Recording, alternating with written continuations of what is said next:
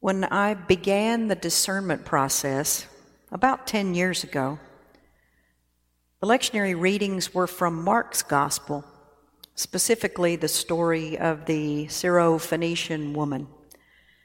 In Matthew's Gospel, she's the Canaanite woman we heard about today.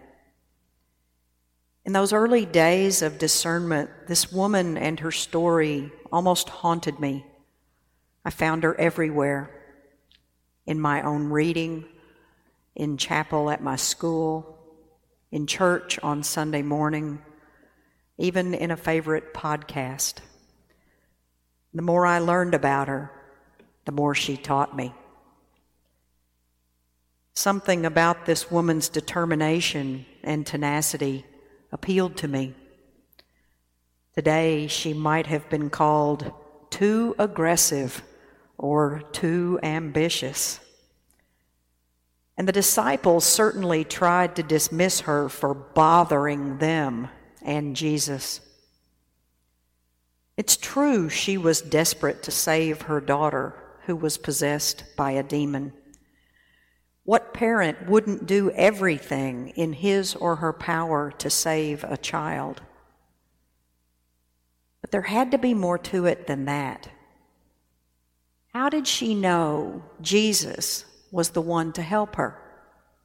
She wasn't a Jew. She was about as far from being a Jew as one could possibly get. And the Canaanites, her people, had been the mortal enemies of the Jews since Abraham's time.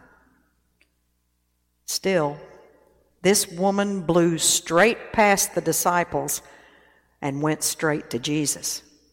"Have mercy on me, Lord, Son of David. My daughter is tormented by a demon."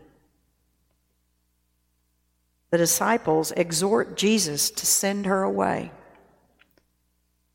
And before he speaks to her, Jesus himself seems to shun her, almost looking up to his Father in heaven in exasperation. "I was sent only to the lost people of Israel, right?" It's one of those moments when we see Jesus at his most human. He's tired. He's irritated. He's still grieving the death of John the Baptizer. And then Jesus speaks some of the most shocking words we ever hear him say. "It's not fair to take the children's food and throw it to the dogs." What? Did he just call her a dog? Jesus and the disciples are ready to walk away from this woman and move on with their business. But she doesn't let him off the hook. Somehow this woman knew this man, Jesus, was the one to help her. She felt called to reach out to this son of David. She was an outsider, and she knew it. But she didn't let that stop her or turn her from her purpose. She knelt before him, imploring him to hear her. She accepted the status of a dog under the table, fit only to scarf up crumbs. But she knew that even Jesus' crumbs would be enough to heal her daughter. And she was bold enough to tell Jesus that. This is some serious faith. And it is a faith that shocked and even surprised the human Jesus. We see so many outsiders in the Bible exhibit this faith. The hemorrhaging woman, the woman at the well, the centurion, Jairus, Mary Magdalene. We're all outsiders in one way or another. We come from different faith backgrounds, or we come from no faith background at all. Some of us were born in other countries. Some of us speak different languages. Some of us have different colored skin. Some of us have different sexual orientations. Some of us have had more advantages than others or have suffered greater hardships. Still, we've all ended up here, called to this place, to this life. Why is that? What does it mean? How did we get here? Why do we keep coming back? It's God. God calling us. We're all in some kind of discernment. But don't expect some lightning bolt or mountaintop experience necessarily. I subscribe to the email list of the Society of St. John the Evangelist, and they shared this post once. We need only to be attentive to our daily life and work.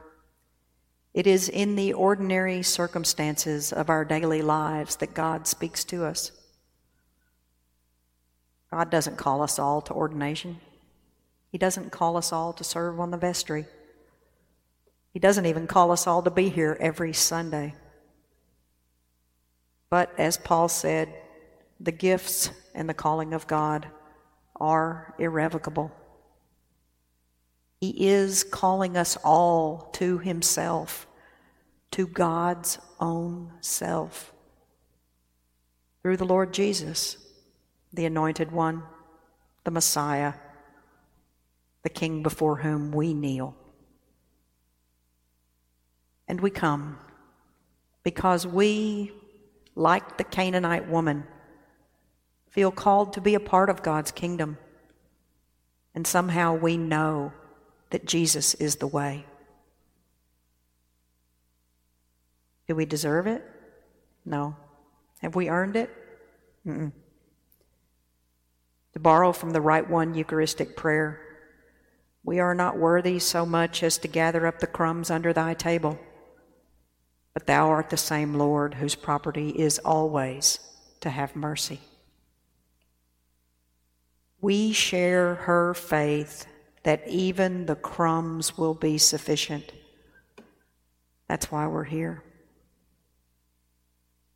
We come together each week, even virtually, because we are called by God. We crave the sacraments because through them we receive the grace upon grace of God. Just as she taught Jesus, the Canaanite woman teaches us that we all have a place, not under the table, but at the table. Let us pray. We are drawn to your feet in worship, your creation facing its Creator, hearts laid bare by your light, humbly asking for mercy. We come to you as a people in need of assurance and forgiveness. We come to you as a people in need of healing and wholeness. We come dependent on your love. Draw us close, enfold us in your arms, fill us with your Spirit that we might reflect your light within this dark world. Speak your word with boldness and draw others to your feet. Through your dear Son, Jesus Christ. Amen.